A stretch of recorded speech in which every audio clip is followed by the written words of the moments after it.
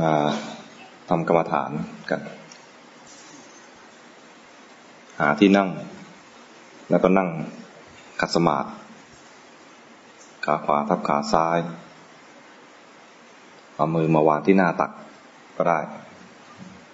ทำกายตรงๆ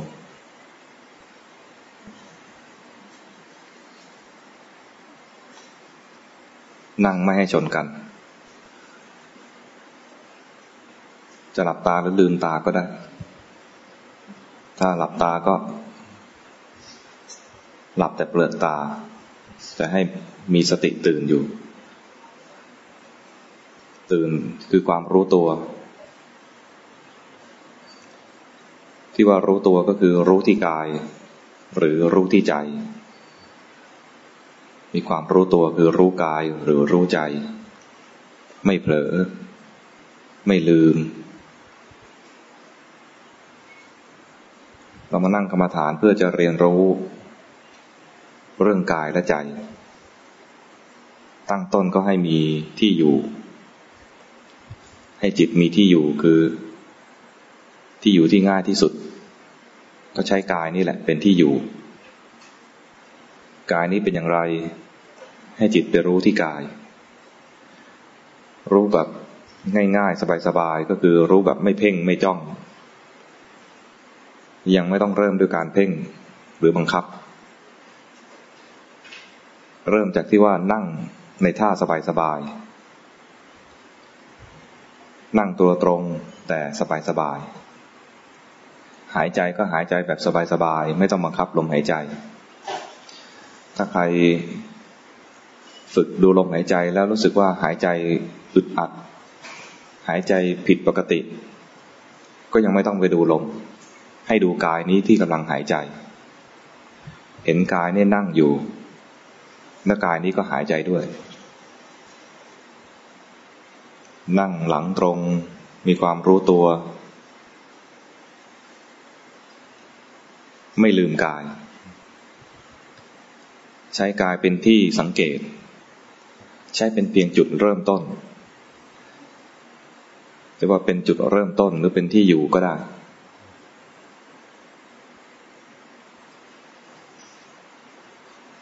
เป็นจุดสังเกตว่าถ้าเรายังรู้กายอยู่แสดงว่ายังไม่เผลอมีสติรู้อยู่ไม่เผลอไม่หลงไม่ลืมจิตยังอยู่กับบ้านคือกายนี้จิตยังอยู่กับจุดเริ่มต้นคือกายที่กำลังหายใจนี้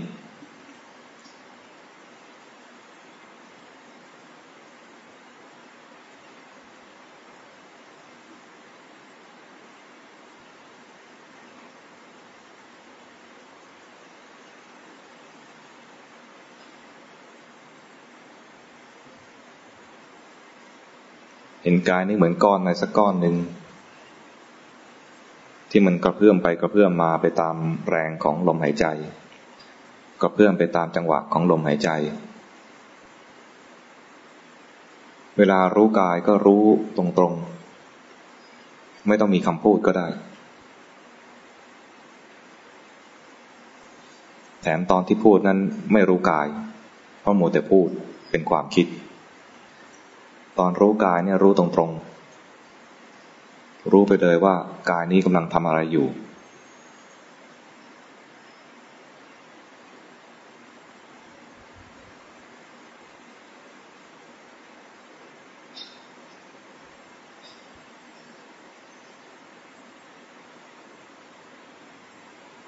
จะสังเกตเห็นว่าตอนรู้กายตรงๆไม่มีคำพูดเนี่ยมันรู้กายจริงๆมันเป็นก้อนอะไรสักก้อนหนึ่งจริงๆ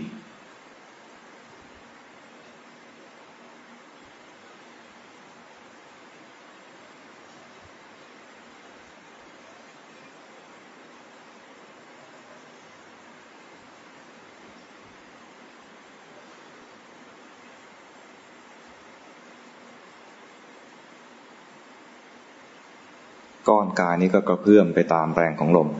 ไปตามจังหวะซึ่งก็ปล่อยให้เป็นธรรมชาติ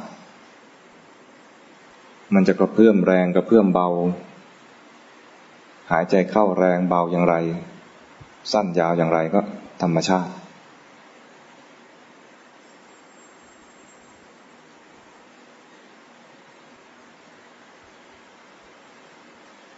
เราไม่มีหน้าที่จะบังคับ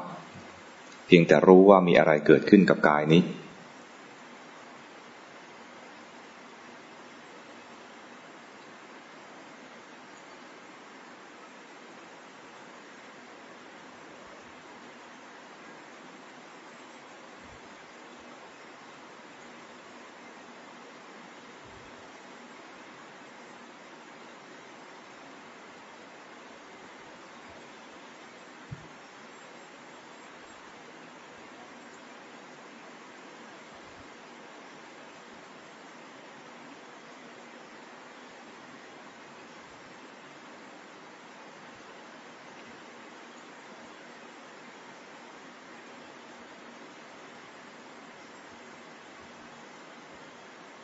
ถ้ายังรู้กายอยู่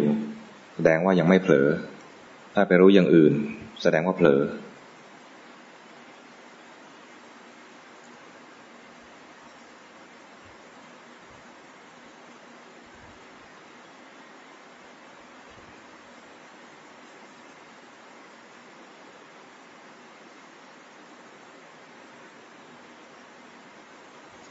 ให้สังเกตดูว่าตอนนี้ยังรู้กายอยู่หรือไม่ถ้าไปรู้สิ่งอื่นแสดงว่าเผลอแล้วความเผลอเป็นอาการทางใจไม่ใช่กายกายก็ยังนั่งอยู่นี่แต่จิตมีความเผลอให้รู้ทันความเผลอที่เกิดขึ้นรู้ทันแล้วก็กลับมาเริ่มต้นใหม่รู้กายต่อ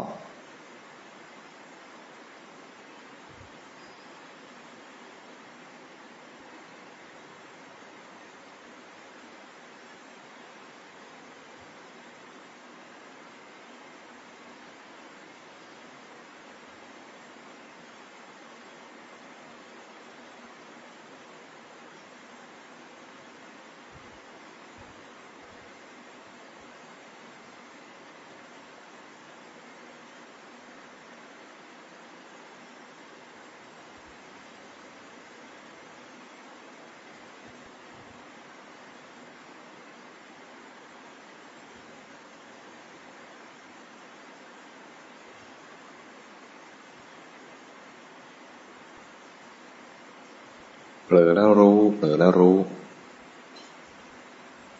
รู้แล้วกลับมาเริ่มต้นรู้กายต่อตอนกลับมารู้กายเนี่ยบางทีก็สำรวจตัวเองได้ขณะนี้กายเหมือนเดิมไหมยังนั่งท่าเดิมไหมหลังยังตรงอยู่ไหมถ้าหลังงอไปก็ยืดตัวได้ตอนยืดตัวก็เห็นการเคลื่อนของร่างกายด้วยมีความรู้ถึงความเคลื่อนไหวของร่างกายไปตามเป็นจริง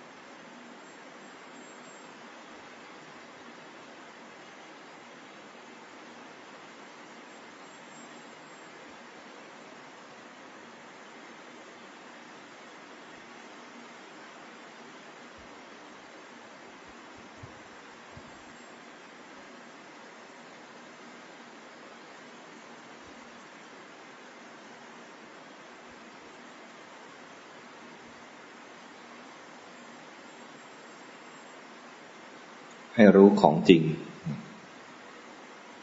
กายขณะนี้เป็นอย่างไรเป็นของจริง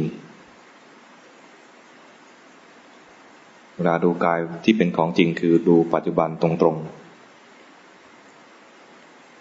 ๆดูได้ขณะนี้เดี๋ยวนี้เป็นอย่างไรดูจิตที่เป็นของจริงคือให้มันเผลอไป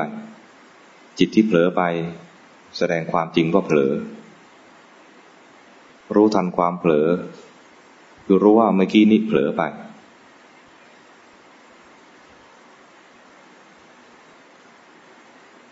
ตอนรู้ไม่เผลอ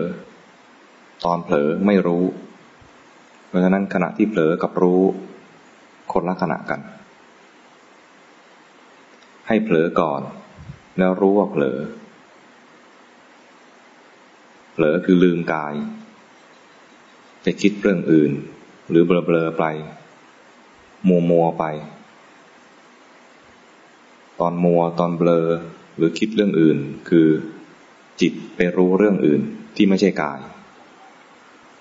คือเผลออาการนี้เรียกว่าเผลอสภาวะอย่างนี้เรียกว่าเผลอเราจะพูดในใจก็ได้ว่าเผลอแล้วเมื่อกี้เผลอแล้วหรือเผลอหนอก็ได้แต่ให้รู้ทันว่าขณะที่รู้นั้นพูดไม่ทันตอนพูดนั้นเป็นขณะหลังจากรู้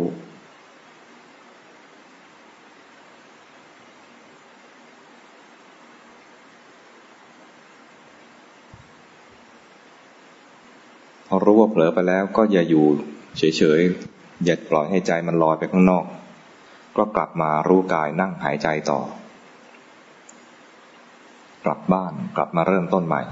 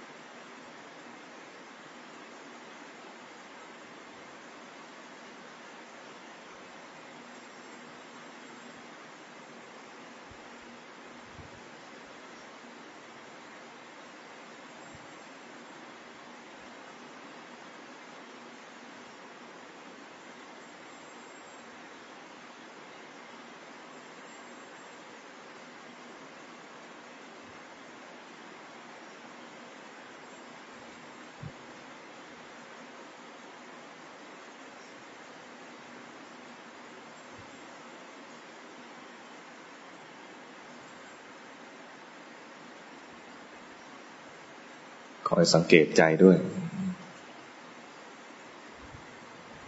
เผลอไปก็รู้ทันฟุ้งซ่านไปก็รู้ทันรู้แล้วกลับมาที่กายถ้ามันรู้แล้วไม่รู้เฉยๆรู้แล้วหงุดหงิดไม่พอใจให้รู้ทันความไม่พอใจนั้นด้วยแล้วก็เริ่มต้นใหม่เหมือนเดิมมีปฏิกิริยาอะไรหลังจากรู้ก็ให้รู้ทันด้วย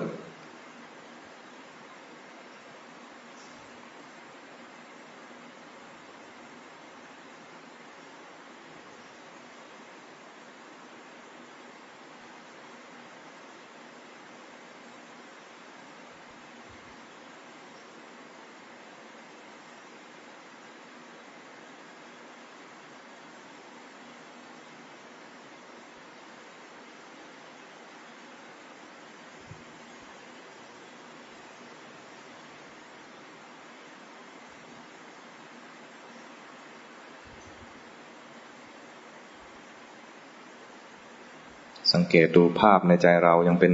กายเราไหม หรือเป็นภาพอื่นถ้ามันได้ยินเสียงอื่นแสดงว่าจิตไปทำงานใจไปหาแหล่งต้นกำเนิดเสียงจิตทำงานที่ไปรู้สิ่งอื่นนอกจากกายก็รู้ทัน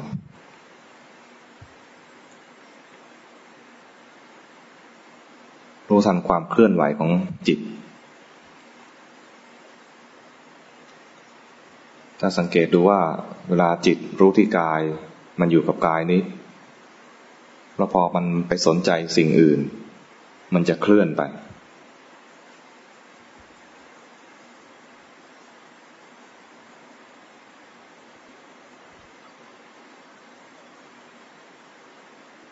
ความเคลื่อนของจิตเนี่ย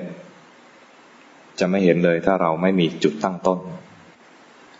นั้นให้มีจุดตั้งต้นคือมารู้กายก่อนรู้กายนี่กำลังหายใจนี่ที่มันนั่งอยู่นี่รู้ตามเป็นจริงไปแล้วแค่มีเสียงมากระทบเราสนใจเสียงจิตก็เคลื่อนออกจากกายไม่ต้องไปหงุดหงิดหรือไม่ต้องไปดึงมันเพียงแค่รู้ว่ามันเคลื่อนไปตอนรู้ว่าเคลื่อนเนี่ยรู้จิตพอดีจิตเคลื่อนแสดงความไม่ตั้งมั่นรู้ว่าเคลื่อนรู้จิตพอดีก็ตั้งมั่นพอดี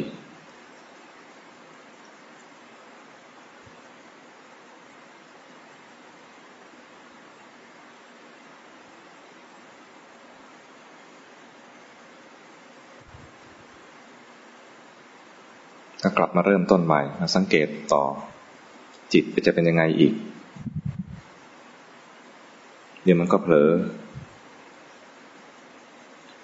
คือขาดสติรู้ทันความเผลอ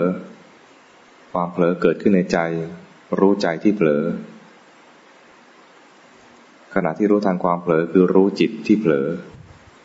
มีสติรู้จิตที่เผลอความเผลอดับ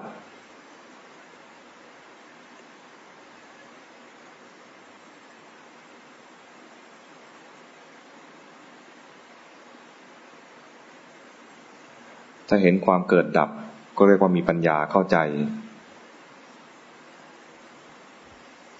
ว่าสภาวะหนึ่งเกิดขึ้นมาแล้วก็ดับไปความเผลอเกิดขึ้นแล้วก็ดับไป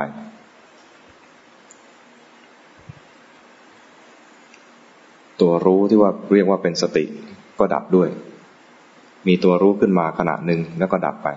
เผลอใหม่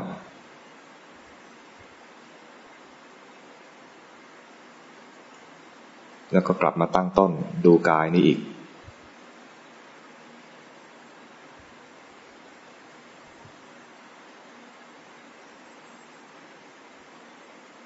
ถ้ามันมีอะไรดูต่อก็กลับมาดูกาย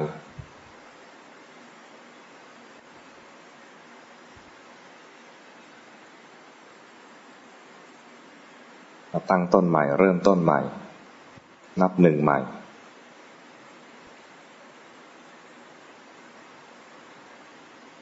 มาเริ่มต้นใหม่คือพร้อมที่จะเรียนรู้อีกทีหนึ่งจิตเผลอไปอีกรู้ทันอีกจิตรู้กายอยู่ก็มีความรู้ตัวตอนเผลอไปไม่รู้ตัวพอรู้ว่าเผลอก็รู้ตัวอีกเหมือนกันเพราะความรู้ตัวคือรู้กายหรือรู้ใจเผลอไปรู้ทันเรียกว่ารู้ตัวรู้ว่าเมื่อกี้เผลอไปตอนรู้ว่าเมื่อกี้เผลอไปคือได้สติไม่เผลอ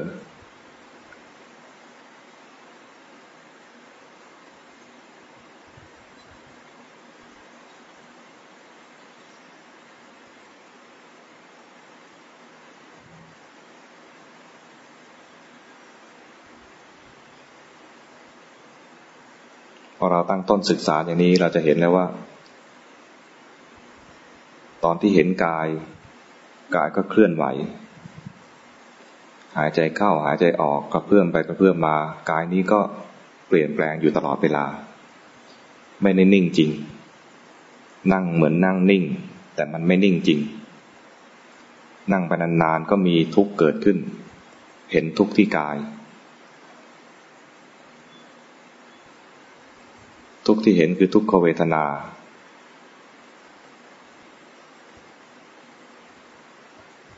แต่ถ้าจิตมองเห็นว่ากายนี้อยู่นิ่งไม่ได้ถูกบีบคั้นให้เคลื่อนไปถ้าเกิดปัญญาตรงนี้เรียกว่ามีปัญญาเห็นลักษณะความเป็นจริงคือถูกบีบคั้นกายนี้ถูกบีบคั้นให้หายใจเข้าหายใจออก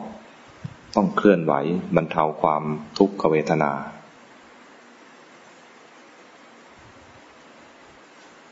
คือมันถูกบีบคั้นให้เคลื่อนไปดูจิตที่เคลื่อนไหวคือมันเผลอไปคิดเผลอไปฟังเผลอไปดูรู้ทันความเผลอก็ดับความเผลอก็เป็นความปรุงแต่งในใจ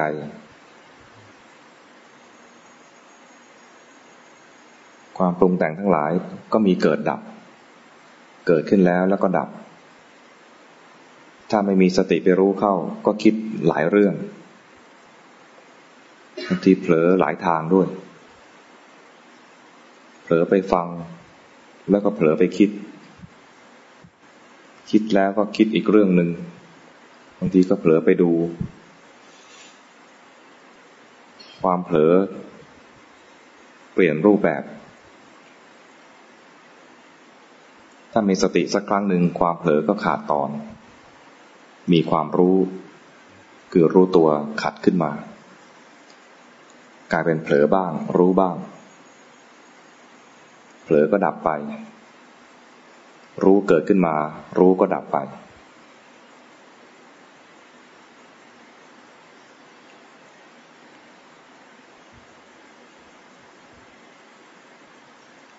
ดูอย่างนี้จะเห็นความจริงว่าสิ่งทั้งหลายก็เกิดดับระหว่างกายกับจิตจะแสดงความเกิดดับเห็นชัดส่วนกายจะแสดงทุกข์ให้เห็น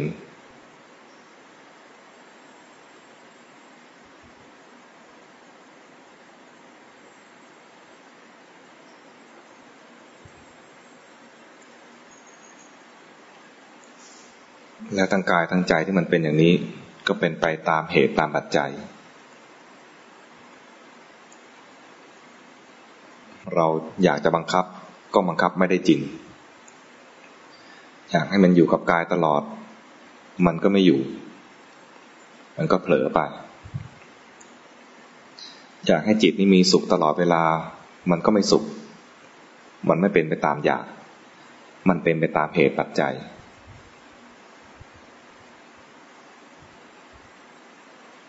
เรียนรู้ความจริง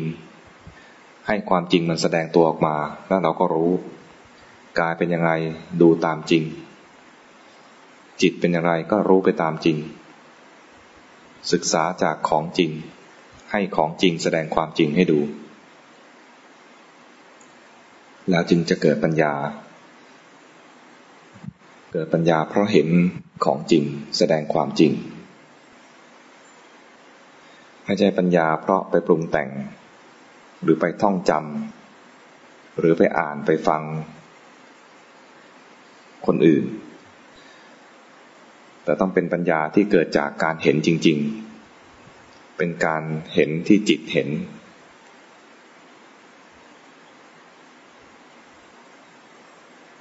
จิตเห็นกายแสดงความจริงจิตเห็นจิตแสดงความจริง